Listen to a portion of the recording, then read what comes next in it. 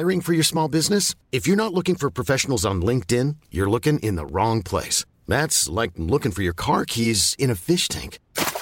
LinkedIn helps you hire professionals you can't find anywhere else, even those who aren't actively searching for a new job but might be open to the perfect role. In a given month, over 70% of LinkedIn users don't even visit other leading job sites. So start looking in the right place. With LinkedIn, you can hire professionals like a professional. Post your free job on linkedin.com/people today. Quality sleep is essential. That's why the Sleep Number Smart Bed is designed for your ever-evolving sleep needs. Need a bed that's firmer or softer on either side? Helps you sleep at a comfortable temperature? Sleep Number Smart Beds let you individualize your comfort, so you sleep better together. J.D. Power ranks Sleep Number number 1 in customer satisfaction with mattresses purchased in-store. And now, save 50% on the Sleep Number Limited Edition Smart Bed for a limited time. For J.D. Power 2023 award information, visit jdpower.com/awards. Only at a Sleep Number store or sleepnumber.com. Ever catch yourself eating the same flavorless dinner 3 days in a row? Dreaming of something better? Well, HelloFresh is your guilt-free dream come true, baby. It's me, Keke Palmer. Let's wake up those taste buds with hot, juicy pecan-crusted chicken or garlic butter shrimp scampi. Hello Fresh. Stop dreaming of all the delicious possibilities and dig in at HelloFresh.com. Let's get this dinner party started.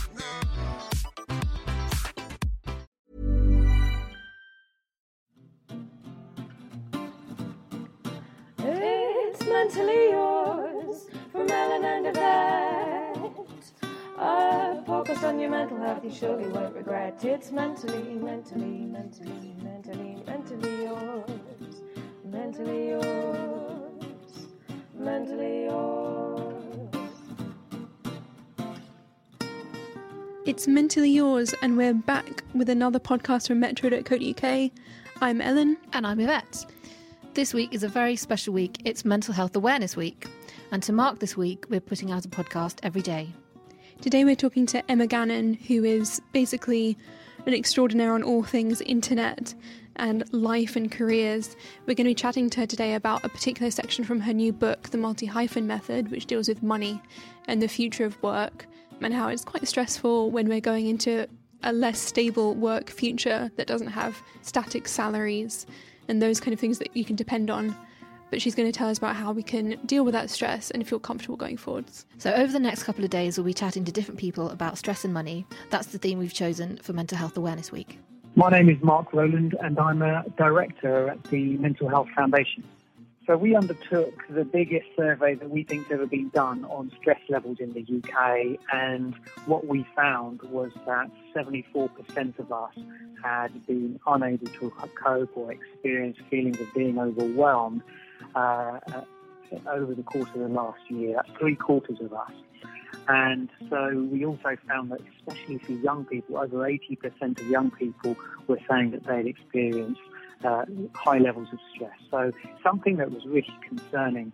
And I think our big message is to take stress seriously. We take physical health concerns seriously. We know that obesity is a major problem for us as a country, and yet we are less focused on the impact of stress. And arguably, there's more we can do about stress. We'll hear more from Mark later this week. Over the past few weeks, we've spoken to a lot of people about money and stress. When I went out chatting to people about money and stress, something that I found quite interesting is that before I was actually recording them talking, some of them might mention things about maybe being on benefits or kind of like the kind of, I suppose, the things that are really hard to talk about in terms of money. But then actually when we were rolling, it was harder to get them to go into detail about those things. I suppose it is because there's kind of stigma around that kind of thing, probably as much so as there is around certain mental health issues. But that I found quite interesting. There was a few times, it's like especially me being a student, having a part-time job, having to pay rent, being especially in a creative school, adding materials to that, it gets quite stressful. Sometimes within 2 weeks of paychecks, you just end up on zero and then having to struggle. It's such a personal thing, and you do worry about who you can confide in, and you do try to kind of solve the puzzle that's going through your mind. You try to solve it yourself, sometimes it doesn't get solved, so it just remains, and kind of links in with stress as well. So if you can't solve your mental problems, it links to stress, could lead to depression, affect your social life. So yeah, mental health is always a difficult one. And do you think you'd find it harder to talk to a friend about mental health issues or money issues? I'd say probably mental health. I mean, like, I've got quite really close friends that I know are there for me in terms of if there's any financial issues or anything like that. Well, I'm studying abroad here, so I don't have a, actual source of income, so I've got to make what I've got left work, and I only have 2 more weeks left now, but I'm always, watching how much I spend a week and how much I spend even a day, and so it's just kind of all-consuming, really. If you're feeling stressed about money or you want to share your own story, get in touch with @mentallyyours on Twitter, that's yours spelled YRS, or come join us on Facebook, we're Mentally Yours. So now it's our interview, lovely Emma Gannon.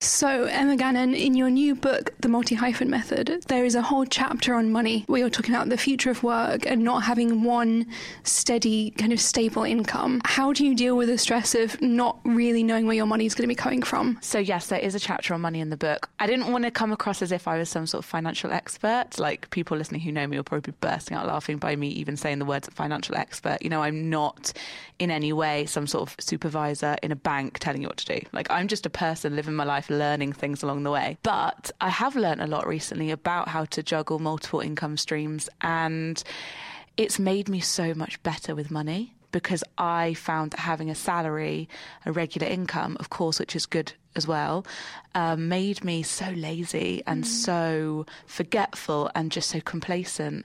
And now, because of that irregularity of the income, actually I need to watch it a lot more closely. So does that just mean you're more aware of exactly how much is coming in and going out? So I track it much more closely, and also don't get too cocky, I suppose. Like, I can have a really good month and think, oh, I'm going to times that by 12 and I'm making loads of money, but that's not necessarily true. It could be that March is a crazy amazing month and I'm making like twice what I would make in my old job and think, wow, that's amazing. But then April could be super slow.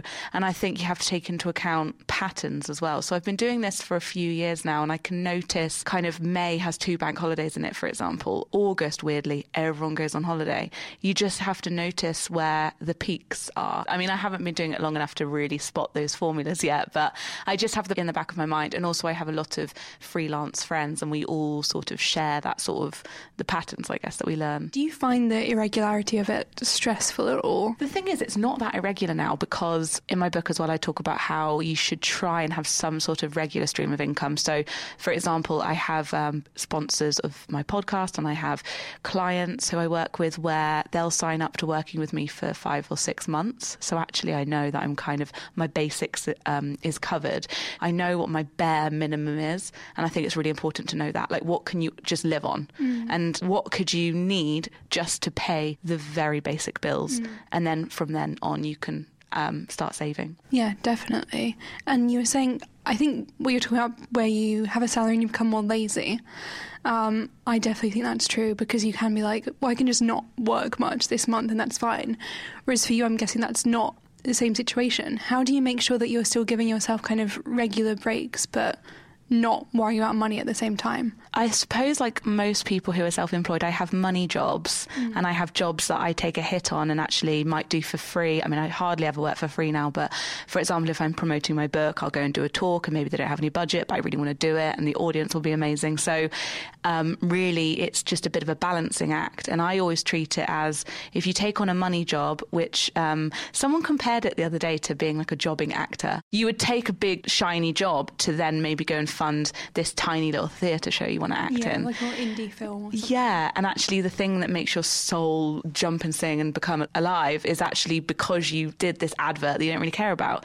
It's always a balancing act in that way, I think. And to other people who are kind of experimenting in freelancing and kind of multiple jobs at the same time, and they may be new to it, what advice would you have for them in terms of dealing with the stress of money and making sure they don't become overwhelmed or broke? One thing would be try and get someone in between you and the people that you're working for.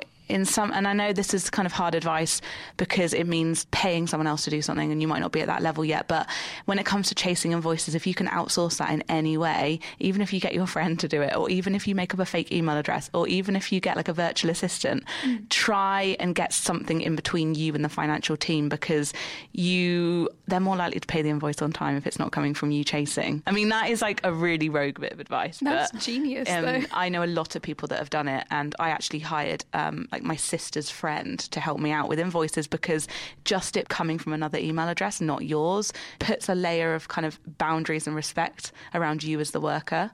Also, you're entitled to compensation, and lots of people don't know this. No one knows about late fees. Yeah, late fee payments. Actually, if it's late, you are entitled to, I think it's £40. So yeah, I think being really confident around asking for things to be on time, because cash flow is really important. Yeah, definitely. And also just asking for things as well. Like, honestly, I get a lot of pitches from writers who won't ask about payment or be like, oh, are you sure you want to pay? And it's like, of course I'm going to pay you. Like, that's...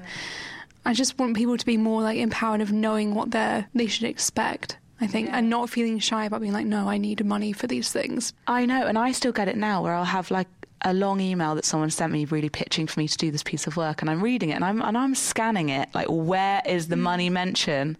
It's not at the bottom, it's not in the middle. You can't expect someone to read a whole entire email and not for that to be the top of their mind. So I think from the other side, people should really respect people, especially, well, anyone, self-employed or not, but be quite upfront with how much money you're going to get. I think in general we're uncomfortable talking about money from every side. Do you think that's something that's going to change in the future, with kind of the future of work changing at the same time? I think so. I think we're going to have to be, because if the research is true that we are going towards more of a kind of contractual freelance world, whether or not you like that is sort of happening.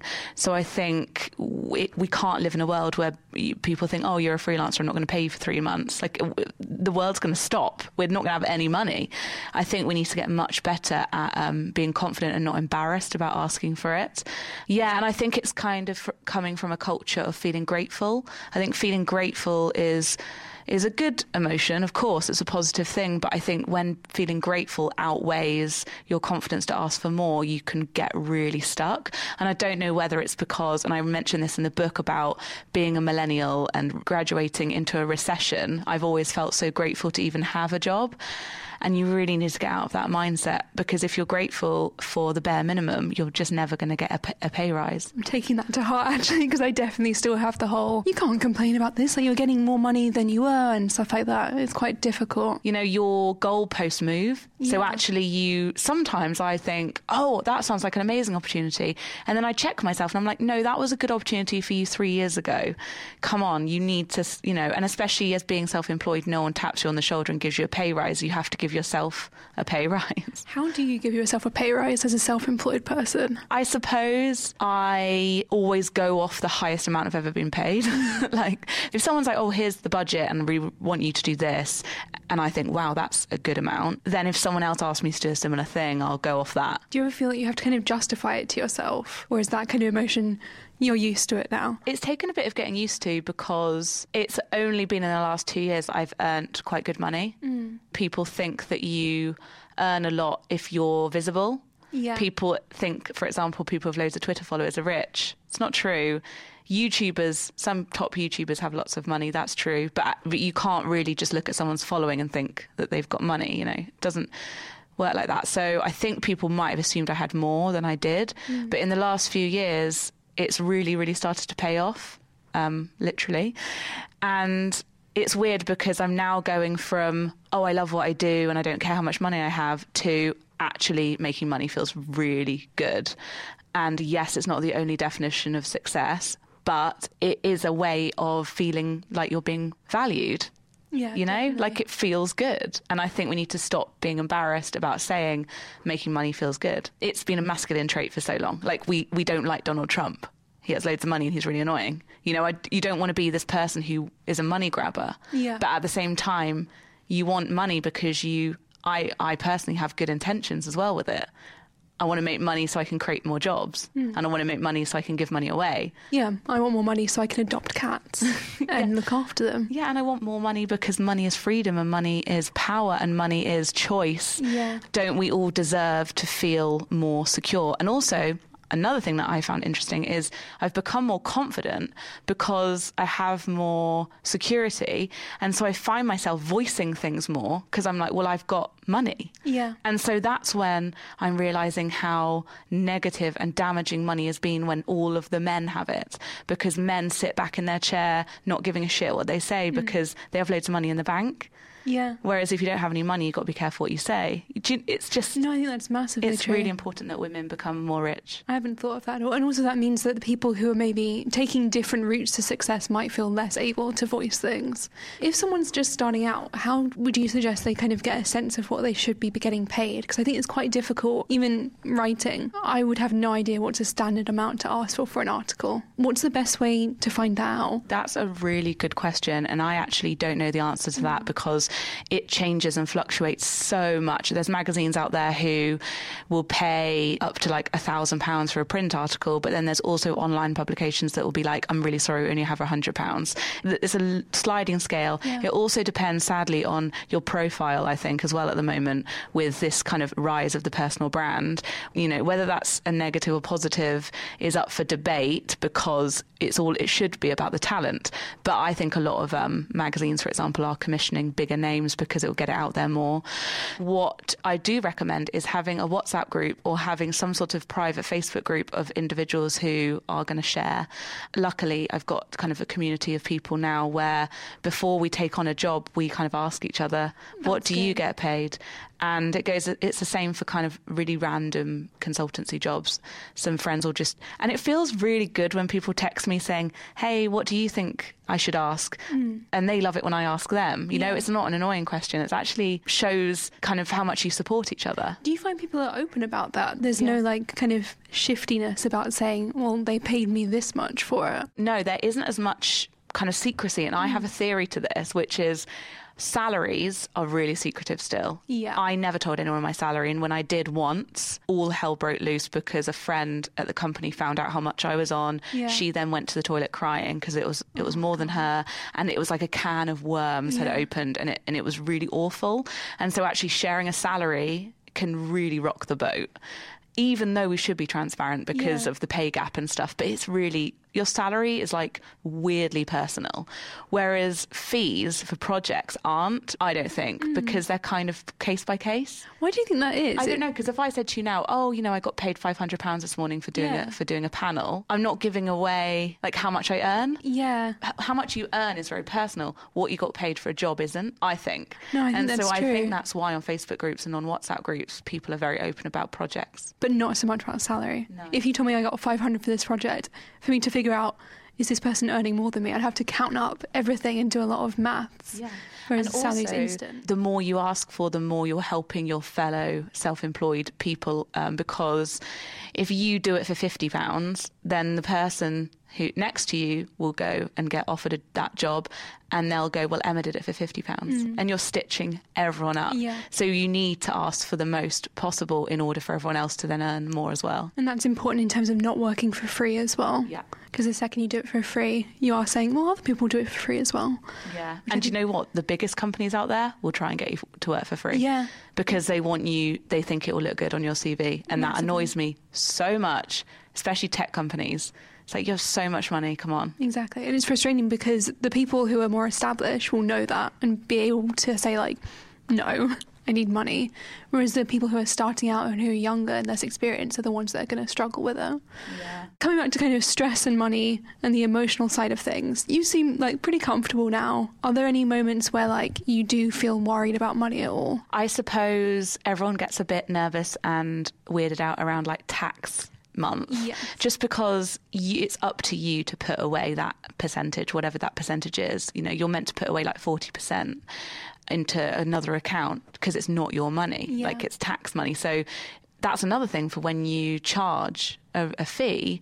actually you're not getting all of that because some of that is going to national insurance and tax and VAT and all the other stuff. So actually, and I have an agent, so they get a commission. Yeah. So actually what you're left with is not the full amount. I have an accountant, but they still need all the information. So it's still a lot of admin to even give it to them. Yeah. And then they do all the breakdown of it. So that's a little bit kind of, I'm still not in my comfort zone with that stuff. I hated doing my taxes. Like, I found it the most stressful thing. I always thought I had done something wrong and that I would just get a call from, like, the tax company being like, you've evaded tax, you're going to jail. I know, because it's so important to get it right. And it's so confusing. The whole system is terrifying. Would you say that an accountant is the way to go? Oh, 100%. And they're not cheap, though. That's something to flag is... You know, mine is okay. He's in the countryside. He's a really lovely man. I don't know. It's weird to say, oh, you should definitely get one. If you're not in a position to get one, maybe you can't. Maybe you have to do it yourself. But if you can afford it, and even if it's a little bit of a setback, I would say it is worth it, just for your peace of mind. Yeah, I think the stress of doing that for a few years, I would just say just get an accountant if you can afford it. I'm a writer. I failed maths GCSE. I don't like spreadsheets. And I think just having the knowledge that this person has sorted it out, nothing bad is going to happen is just such a relief, I think. It's definitely worth it if you can afford it. And for anyone else who's kind of going into these new forms of work, what's kind of your best advice for dealing with money, making sure it doesn't become overwhelming, and at the same time not letting it completely take over your life, worrying about money? My advice would be to let technology help you in some way. I think back when you would get a letter with your statement on and, you know, not being able to check it so quickly and even having to go online to check your balance. I think we're quite lucky now that we do have apps that kind of break it down. I use Starling Bank, which is kind of like Monzo, and there's loads of others out there, but essentially it breaks down what you're spending into a pie chart, and it shames you a little bit if you're spending too much on Pret sandwiches, and it just shows you where it's going. And also another good thing about it is that there's no lag.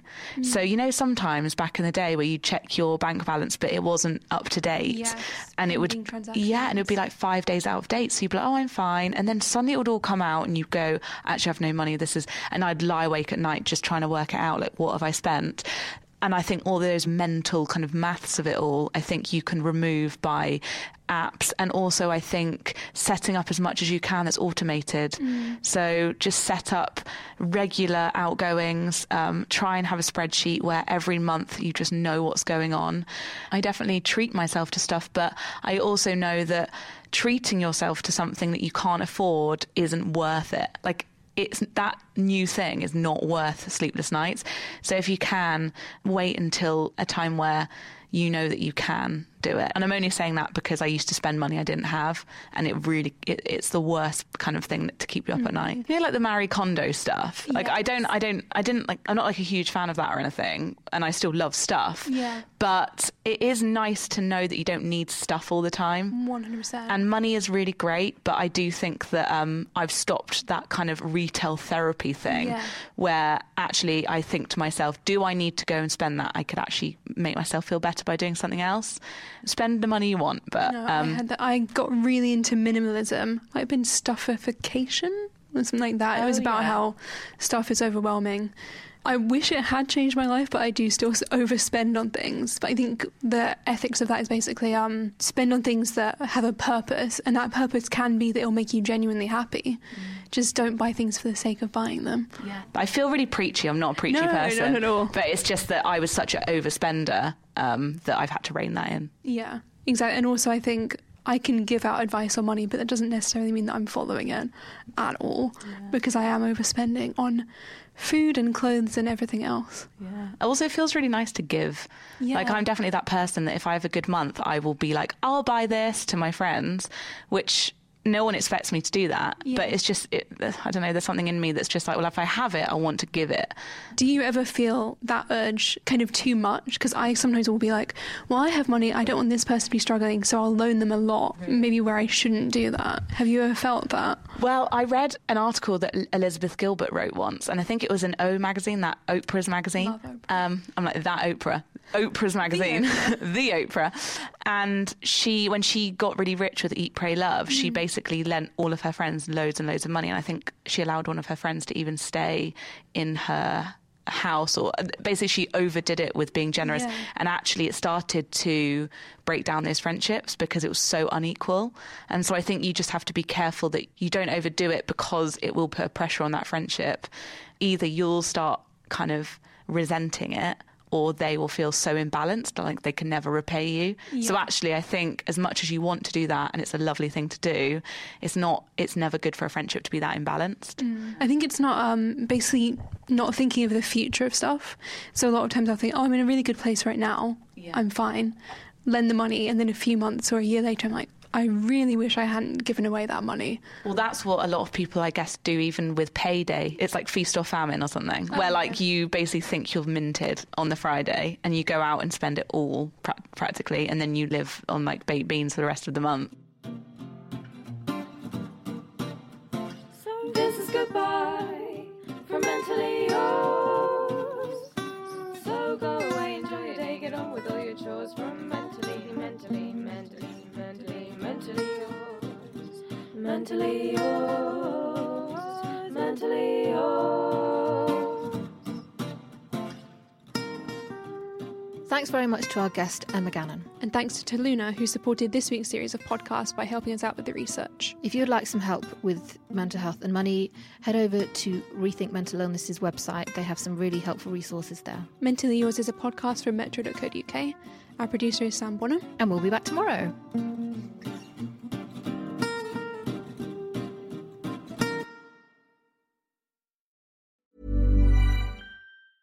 Ever catch yourself eating the same flavorless dinner 3 days in a row?